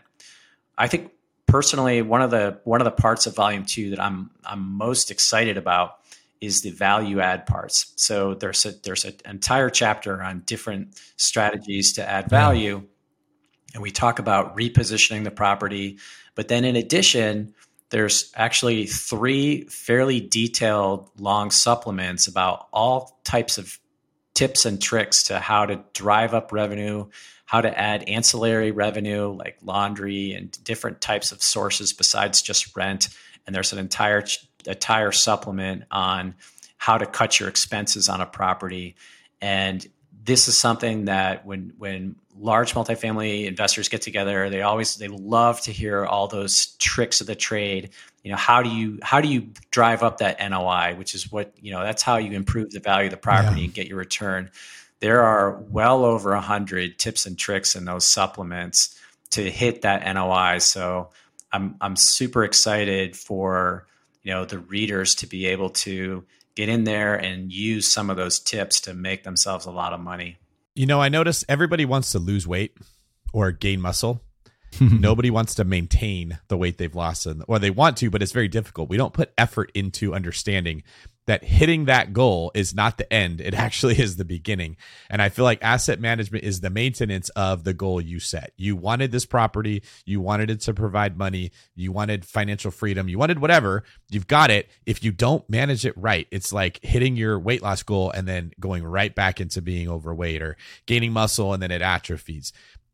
So many people ignore this component as if once you get to step 9, you're done. But this might be the most important component of all, because you put a lot of money and a lot of time, a lot of effort, a lot of everything into this thing. And if it's not managed well, you lost it all. So that chapter has got to be wildly valuable when it comes to people that have said, hey, I did it. You're like, great. Now the journey starts. This is how you maintain it. Because just like everything else, if you take care of real estate will take care of you. But if you don't, it's not a magic pill. It actually becomes a problem. Yeah, I couldn't agree more, David. You're absolutely right. So many people, they leave that closing table and they feel like they crossed the finish line. And what you really did is you crossed the starting line. It's the outcome of that property, and whether you're going to make money and be successful, that's day 1 is closing. So, and that's not to say everything leading up to it isn't important. Of course it is. But, now you're in for the long haul. This is where, where you can really play out and make a difference. Are you going to generate fantastic returns, make a lot of money, make all this worthwhile, build generational wealth for yourself and your family? Like, this is where the rubber meets the road. So, very well said. Yeah, this has been a phenomenal episode. I know we got really deep into the large multifamily. If you're still listening to this thing, that means you are a rock star, and I can't wait to see what y'all do with your large multifamily. Now, we're not quite ready to get out of here. I want to ask the one more question of you, Brian, and then move on to the famous 4. But the last question I got for you is, if you could really narrow down just one piece of advice for people who are right now, they've been in small multifamily for a long time. They've been, got some single families, maybe they've done some flipping, whatever, and they're thinking, you know what? I want to do what Brian did. I want to do what Brandon did. I want to do some syndication or some big deal. What's the one tip you can leave them with? I think, and I guess this would be, probably one of your final 4, but I just can't overstate the importance of the right mindset going into this. And you could point to a lot of different attributes that you need to demonstrate to be successful. But, I would say the longer I've done this, the more I've realized that having that mindset of, really believing in yourself, level of determination and grit to get it done. Like it's all about your mindset. And so, I would say focus on that. And we already talked about ways to achieve that. Surround yourself with other people that are doing what you do, and think about your purpose. You got to want it. I love it, man. Well, thank you. And with that said, let's head over to the last segment of the show. It's time for our Famous Four. All right, the famous four, the same four questions we ask every guest every week. And before I ask the four questions to you, Brian, or we ask them to you, I do want to say real quickly, I've mentioned it earlier, but I'll say it again now. The Multifamily Millionaire Volumes 1 and 2 are available now for ordering and for buying, and we're going to ship them to your house. It's also available. We have the audio version on BiggerPockets. You have the physical. You've got the digital. You got all that stuff, and you can buy them on BiggerPockets. It's not that expensive. Like, honestly, for the amount of information you get here, there's over 700 pages of total content between the two books, plus hours and hours of bonus content, white papers, the mindset thing, plus the 4-week masterclass that I recorded back in July. I recorded a 4-week class on multifamily real estate, and people absolutely loved it. You get that as well if you order before the end of August. So all that you can get at biggerpockets.com/multifamilybook. Again, biggerpockets.com/multifamilybook. Get that and more. And then take a picture of your book when you get it in the mail. Put it on Instagram. Tag us. I'm Beardy Brandon. Brian, what's your Instagram handle? Crushing It Brian. Crushing It Brian. And of course, you can take David Green just for the heck of it at David Green 24. Just for the heck of it. Just for the heck of it, because we all love David. Question number 1 of the famous four. Other than your own, what's your favorite real estate related book? So I don't really have a specific real estate book that I end up going back to, but I always like to give a shout out to Steve Burgess' apartment investing book, because back when I first got started, I found that to be the most helpful for myself. I mean, it's been out for a really long time, but if I was to point to one that kind of really got me going in multifamily, that's one of my favorites. When we wrote this, I think we even said that we're like our goal is to write a better book than that one and a few others that are really popular. Anyway, I hope we did, because there's some good ones out there, but hopefully we're going to be added to that list. We'll see. Next question. What is your favorite business book? I read a ton of business books. My my favorite business book tends to be the one I read the most recent. Same. But there's one I read last year that most people haven't read that I really enjoyed. But I'm a big fan of Charlie Munger. He's Warren Buffett's partner, and he wrote a book called Poor Charlie's Almanac, and it's just loaded with I'm really always been a fan of value add, and Charlie Munger is really into value add investing. And even though we're talking about stocks versus real estate, like I just found the stories in there really compelling, and that I could really relate to it. And he's just one of the most wise people that I've ever come across. So give a shout out to Poor Charlie's Almanac. Next question. What are some of your hobbies? Well, my biggest, more recent hobby is I started trail running last year, and I'm living in the Atlanta area now. That's relatively recent for me, and I found that I really love to get up in the mountains and start running on trails, and that just grew, and I spent more and more time doing that, and sort of culminated a couple of months back when I did my first ultra marathon out in Oregon at a place called Smith Rock. So really enjoy getting out into nature, putting the electronics aside and tuning out for a bit, and getting out there and hitting the trails. If anyone has not done trail running, I can't hype it enough. I never thought I'd be into it. I mean, I run because I have to, but I never liked running. I like trail running. It is fun. Yeah. Cool. I don't know how to describe why it's so fun. It might be a combination of having to look at the ground. So you're not focused on how tired you are. You're looking at the terrain and looking out for rocks. I think that's a lot of it, because if you don't focus on where you're stepping, you're going to take a dive, you're going to take a spill. And to me, it helps you clear your mind, because it forces you to, like, all the other distractions go away. Mm-hmm. And plus you're out in nature, and that feels good. So thanks for sharing that. Brendan, you're up. Last question. What do you think separates successful multifamily real estate investors from those who give up, fail, or never get started? Yeah, so I'm going to go back, not to like raise it too many times, but I really feel that mindset, a focus on mindset, and making sure you're constantly in alignment with where you want to go in life, and believing in yourself and doing that. And so certainly if you purchase the Multifamily Millionaire from BiggerPockets and you get those bonus materials, absolutely worth the time to listen to that discussion about mindset with Jason Drees. Yep. And, Brandon, maybe you could add to that. No, I mean, I just think that mindset is the number one most important driver of almost any success in anything. I'll give an example. We interviewed a guy in the podcast a long time ago who flipped 100 houses his first year. And when asked how he did that, very first year of investing, he said, I didn't know that's not the way you're supposed to do it. And it was such a telling story because like, it just shows that like, he didn't realize you're supposed to do like one house at a time and you're supposed to start small. I mean, supposed to, I'm putting in quotations here, right? And so he just started bigger. And so like, it's the mindset you start at will determine the level at which you play at. And if you start at a higher level and you work on your mindset, improve your mindset, the results that you get because your actions change, and everything changes. So your mindset changes your actions changes your results.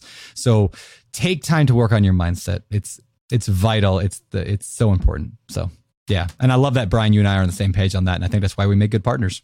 Last question of the day, Brian, where can people find out more about you? Yeah, so feel free to reach out on social media. You can find me, at Instagram at Crushing It Brian. You can find me on LinkedIn, Facebook. So yeah, I'd love to hear from people. Awesome. And of course, get the book at biggerpockets.com/multifamily book. Learn more about it there. We've got lots of good testimonials and stuff that have come in. So I think people like it and I think you will as well. So thank you everyone for listening to the show. Brian, thank you for being an amazing partner and an amazing human being. You're the best. Thanks, man. I appreciate you. This was a crazy good podcast. We could sell this as a course if we wanted. That's how much information you guys gave about all things multifamily. Man. If the book is 10% as good as this podcast, it's going to be a bestseller. So great job, guys. You blew me away. Let's get out of here. This is David Green for Brandon, the multifamily millionaire Turner, signing off. Introduction. If people aren't calling you crazy, you aren't thinking big enough. Richard Branson. I just don't want to see you ruin your life, the broker said in a patronizing tone that made me want to reach across the table and strangle him. You seem like a nice guy, he continued, but it's pretty obvious you haven't done this before. Some very experienced investors have looked at this property and passed on it. You just don't know what you're getting yourself into. Maybe he had a point. After all, he was the big shot broker from out of town in a fancy suit who had been doing this for decades. And he was right. I didn't have a lot of experience, and the property I had under contract was in distress. I certainly didn't fit the profile of a typical buyer. In fact, a small investor acquiring a property of this size was far enough outside the norm that some people might consider it reckless and inappropriate. Still, the way he said it really irked me. And that infuriating smile of his, I decided, was just a little too big. He may have been well-intentioned, but he struck me as a bit too smug and condescending. I imagined if he had a puppy at home, he'd speak to it in the same way he was speaking to me. In fact, I half expected him to reach over and pat me on the head, maybe offer me a treat. As if on cue, his voice interrupted my thoughts. Would you like another donut? He asked, still beaming. In hindsight, I realized my negative reaction probably had less to do with his demeanor and more to do with my own insecurities and the hard truth of his words. Despite any displays of outward calm, under the surface, I was waging an internal war, fighting to suppress a cacophony of doubts and fears. I was trying to buy my largest property to date, and a lot of naysayers were making me second-guess myself. Fortunately, while the broker's words played on my anxieties, they didn't deter me. I moved forward with the deal and eventually managed to turn that property around, creating massive value as occupancy improved, income climbed, and expenses came down. Even so, the broker was at least partially right, because when you take on a challenging project, it's never really as easy as just turning the property around, which almost makes it sound like flipping a switch. Although most aspects of multifamily investing aren't complex, it takes a lot of work and can be a bumpy road to say the least. You can expect lots of trial and error and plenty of setbacks along the way. I did make a lot of mistakes, just as people thought I would, not only on my first multifamily, but on all the others that followed. Some mistakes were small, some were big, and while some may have been unavoidable, others were downright embarrassing. All in all, I've gotten a real education. The lessons I learned as I grew my portfolio would prove valuable over the long run, but they didn't pay the bills. Still, if I messed up so many times, how did I manage to pull it off? How did I avoid bankruptcy and not ruin my life as some people had predicted? Well, many factors contributed to my positive outcome. The most important is this: multifamily investments are forgiving by their very nature and offer a number of benefits that are unique within the investment world. The benefits of large multifamily. Large multifamily investments share the same advantages as most rental real estate, including wealth creation through cash flow, appreciation, forced and passive, tax savings, and amortization, which results in the accumulation of equity as you pay down your debt. Brandon calls these the 4 wealth generators of real estate, and for good reason. Given enough time, these 4 glorious generators can be further magnified through leverage and compounding to create abundant wealth. In addition, multifamily assets can serve as an effective hedge against inflation, provide diversification to your investment portfolio, and offer a degree of recession resistance not found in other asset classes, which we will explore in more depth in a later chapter. These are all advantages, but let's not overlook the obvious. The benefits you can realize by owning investment real estate are directly proportional to the size of your holdings. All things being equal, owning a multifamily property that is 10 times as large will generate 10 times the cash flow, 10 times the tax benefits, and so on. What won't increase by a factor of 10? The work that goes into it. That's not to say that investing in large multifamily properties isn't a lot of work, but efficiencies of scale do come into play. For example, the work that goes into the underwriting, due diligence, and closing of a 150-unit apartment complex is not 10 times as much as for a 15-unit complex. It might be closer to 50% more work, if that. Other benefits of investing in larger multifamily properties include better lending terms than you could get for smaller multifamily properties, diversification of income across more tenants, efficiencies of scale and operations, more opportunity to force appreciation through value add, more leverage and negotiating power with vendors, more well-qualified buyers when it's time to sell, and greater interest from people who would like to invest in your projects. The income diversification aspect of large multifamily properties is particularly important. Let's say you own a 100-unit apartment building and you make a mistake that causes you to lose a tenant, or 3. Most likely the resulting 1 to 3% drop in income is something you can learn from without missing a beat. Most new property owners have at least a 25% cushion built into their cash flow, which, if necessary, can help them muddle through some pretty big gaffes, surprises, or dismal circumstances. On top of that, if you have an amortizing mortgage, you're paying down your debt every month, which is building equity, in effect creating a reserve that could be cashed in someday in a time of need. Finally, large multifamily properties offer the advantage of allowing owners to force appreciation on an even larger scale by taking steps to boost income or reduce expenses. A change that might yield modest results in a smaller property, such as the installation of low-flow plumbing fixtures or a modest increase in rents, can create surprising amounts of equity in a large multifamily. As already stated, multifamily properties tend to be forgiving by nature. They operate with momentum, and once they're headed in the right direction, they can power through most setbacks without significant consequences. If you make as many mistakes as I have, it's reassuring to know that it's going to take a lot to derail the train. Even though we took somewhat different paths, Brandon and I shared a penchant for finding ways to make improvements that paid some pretty big dividends right from the start. We both overcompensated for our blunders by constantly identifying problems and coming up with solutions, unlocking value by fixing things, improving things, making them more efficient. It might be something as simple as installing higher efficiency light bulbs, or it might involve mustering up the fortitude to deal with unsavory situations. We have both tackled problems that would make most people's skin crawl, all along showing lots of love and attentiveness where before there was neglect. This value add approach turned out to be one of the keys to surviving and then thriving for both of us, especially early in our investing careers. By incessantly seeking out and implementing strategies to boost income and cut expenses, we were able to generate the cash flow we needed, not only to overcome our mistakes and setbacks, but also to purchase additional properties and grow our portfolios. After we added enough value to a property, we would refinance it, pull out the cash to do more deals, which in turn continued to fuel our growth. That said, while focusing on value-add real estate investments can be lucrative and allow you to grow without raising outside capital, it isn't easy and it's not for everyone. Over the years, as Brandon and I have grown our respective portfolios and expanded geographically, we both learned how to invest more passively by relying on the knowledge and experience of partners and third-party associates to get things done.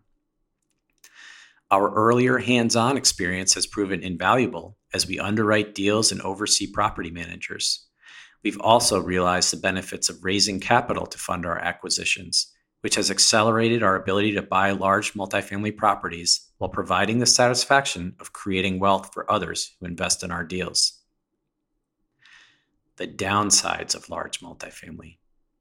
After hearing all the benefits of investing in large multifamily real estate, perhaps you're motivated to dive in.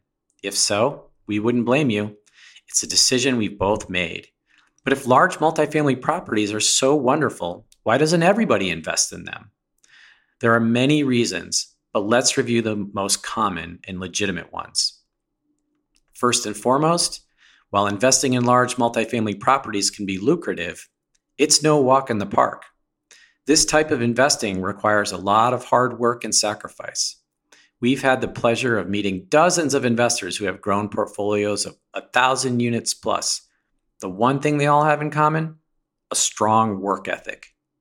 This should not be surprising, as hard work is a powerful force that can lead to positive results in any field of endeavor. In an interview with 60 Minutes, the actor Will Smith said, "I've never really viewed myself as particularly talented. I've viewed myself as slightly above average in talent. Where I excel is ridiculous, sickening work ethic." Among the highest achievers in real estate, you'll often find the same level of determination, sometimes bordering on obsession. Even when the work is divided among a team of partners, there's always more to be done. That said, you have a choice about how far and how fast you grow a business. You don't need to have 500 units in the first year or 2,000 in the second. And you certainly wouldn't be expected to do everything yourself, nor should you. There are plenty of excellent property management firms and other vendors out there who can make your life easier. Investors who are in it for the long haul need to have balance in their lives. Just know going in that if you want to excel in the multifamily world, you can't offload everything. That may be disheartening for people who are under the illusion that real estate investing is an entirely passive activity. However, real estate is a business like any other, and it doesn't magically run itself, especially in growth mode. Are there passive paths to wealth in multifamily investing? Absolutely. If you want to invest in a large scale but don't want to put in the work, you can invest in other people's deals. There are lots of syndicators out there looking for limited partners who are willing to invest in their multifamily projects.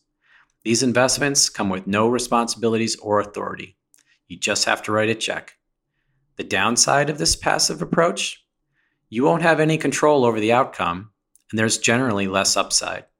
That said, these limitations can be a fair trade-off for people whose commitments or priorities won't allow for active involvement. The myths of large multifamily.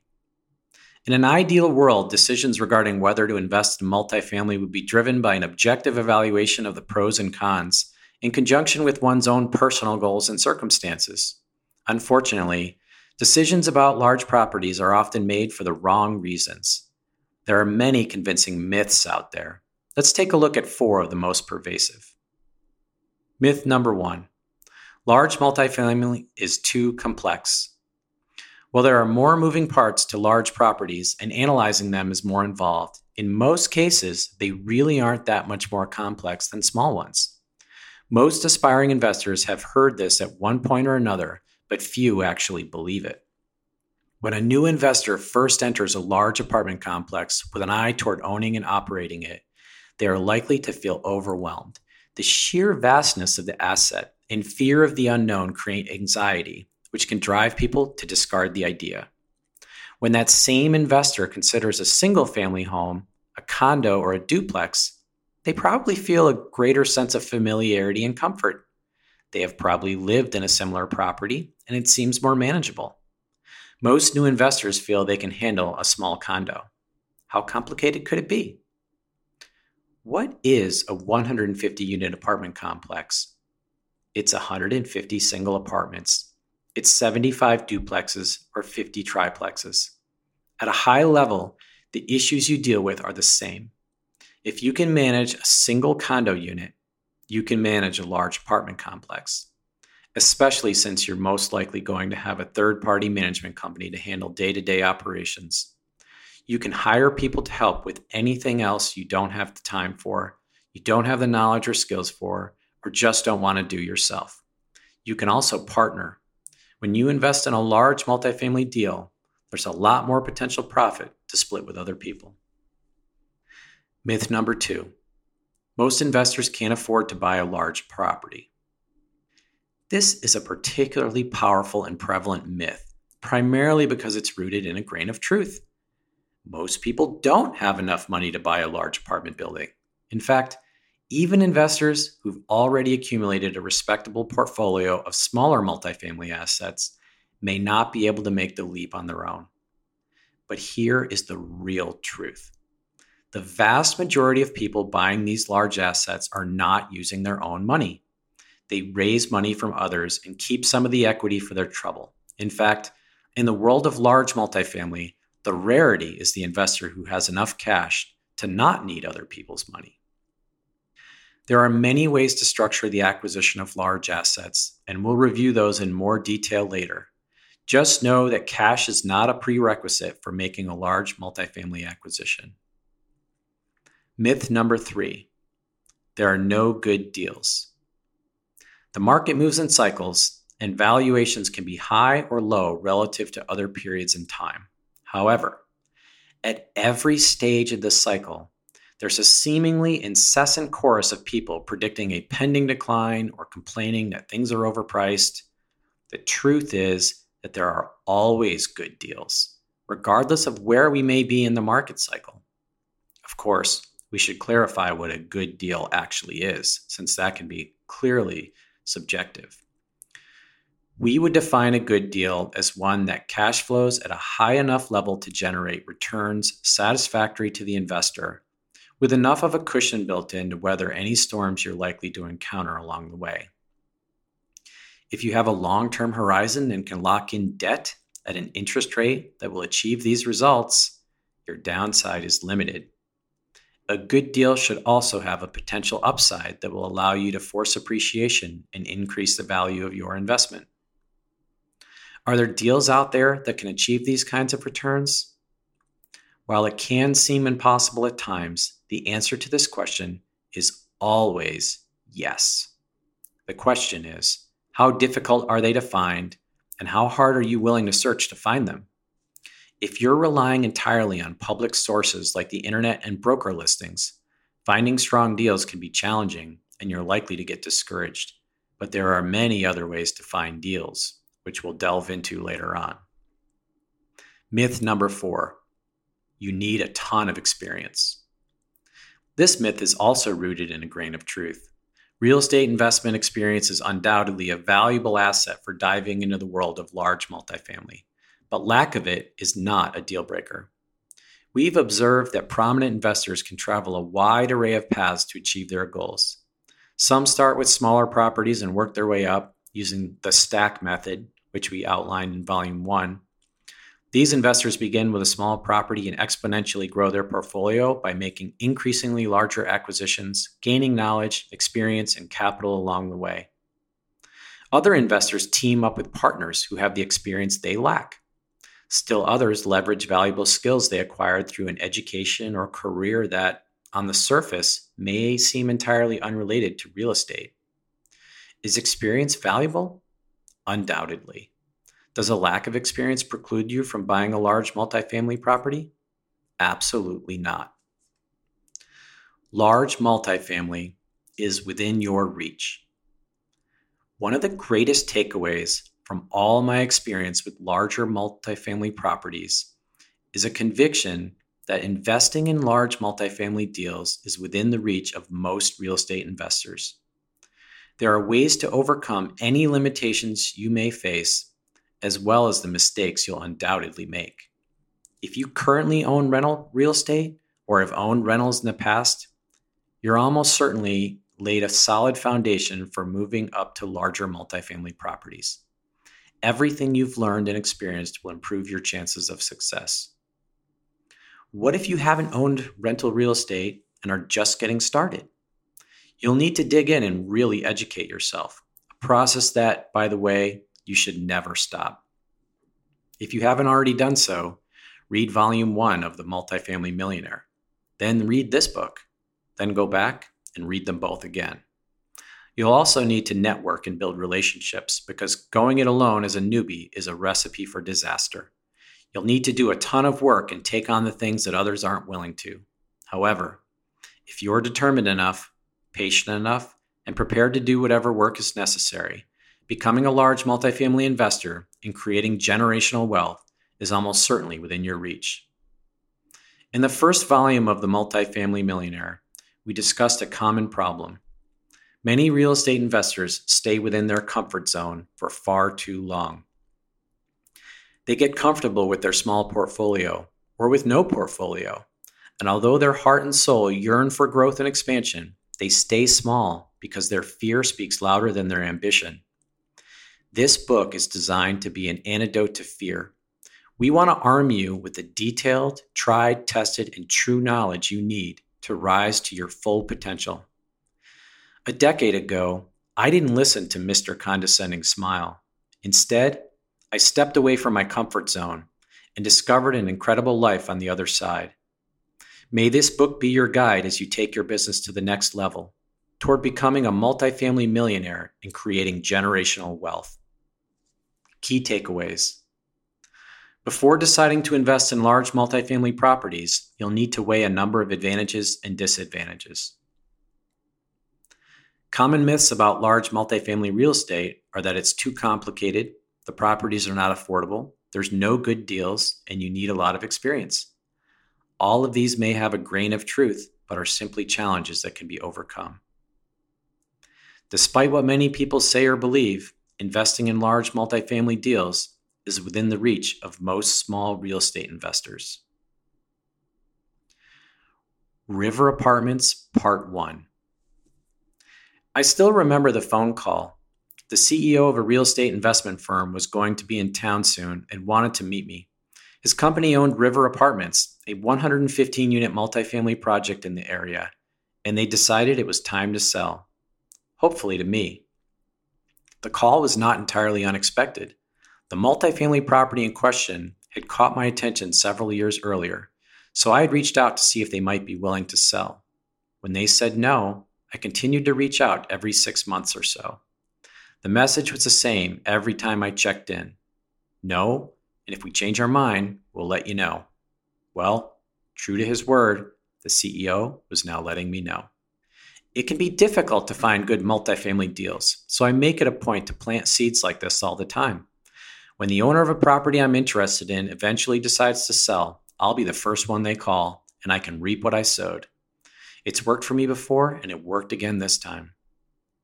During my meeting with the CEO, I discovered that the property was an affordable housing project that was currently operating under a contract with the U.S. Department of Housing and Urban Development.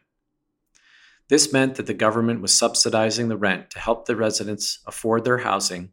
In exchange, the property owner was subject to a wide range of operating restrictions, inspections, and reporting requirements. However, the CEO explained that the contract was about to expire. Knowing the local rental market, I thought that converting the apartments from HUD to market rate housing could be a great opportunity to unlock some value. Soon after our meeting, I entered into negotiations and started doing some preliminary underwriting. What I found wasn't pretty on the surface. Staffing was literally double what it should have been for a project this size, and maintenance costs were exorbitant beyond reason. The CEO acknowledged that there was plenty of opportunities to cut costs and used this angle to try to persuade me that there was upside potential, something that I was already sold on. He explained that his company was ready to pull up stakes in the area and wanted to make a deal soon so they could redeploy the proceeds to another project that they had lined up. He encouraged me to look beyond the numbers, which were ugly. As it turned out, the seller didn't know the half of it. Things were worse than either of us could have imagined. Since the property was local, I asked around. Eventually, I tracked down some of the contractors who were routinely doing work there, one of which I had an excellent relationship with. It was a painting contractor who gave me the first clue as to what was really going on at River Apartments, and it was shocking. What a mess this project was. Why did I like this property again? It was about to become a lot harder to remember. To be continued. You're listening to Bigger Pockets Radio, simplifying real estate for investors large and small. If you're here looking to learn about real estate investing without all the hype, you're in the right place. Stay tuned and be sure to join the millions of others who have benefited from BiggerPockets.com, your home for real estate investing online. There's a reason small multifamily investing is so popular in the Bigger Pockets community. With just a 3.5% down payment, you can own up to 4 different units. Think about it. If you house hack and live in one of the units, you still have 3 different groups of tenants helping you pay down your mortgage every month, 4 kitchens and bathrooms you could renovate to increase your property value, 4 different Airbnbs, medium-term rentals, or other rental strategies that you can try in one property, all in just one transaction. Of course, the question is, where do you find a small multifamily property that you can actually afford? Which market and which deals are best for you? Once you close, how do you manage it, optimize it, keep scaling, and living your life without being tied down to 4 leaky toilets or 4 fussy tenants? All great questions, my friends. All to be answered in the upcoming Small Multifamily Bootcamp with Chris Lopez and Leica Devatha. So if you're serious about growing your portfolio with this highly efficient strategy, head to biggerpockets.com/4, F-O-U-R, today and join us in the Small Multifamily Bootcamp. See you there. The content of this podcast is for informational purposes only. Past performance is not indicative of future results, and all host and participant opinions are their own. Investment in any asset, real estate included, involves risk. Use your best judgment and consult with qualified advisors before investing. Only risk capital you can afford to lose. Bigger Pockets LLC disclaims all liability for direct, indirect, consequential, or other damages arising from reliance upon information presented in this podcast.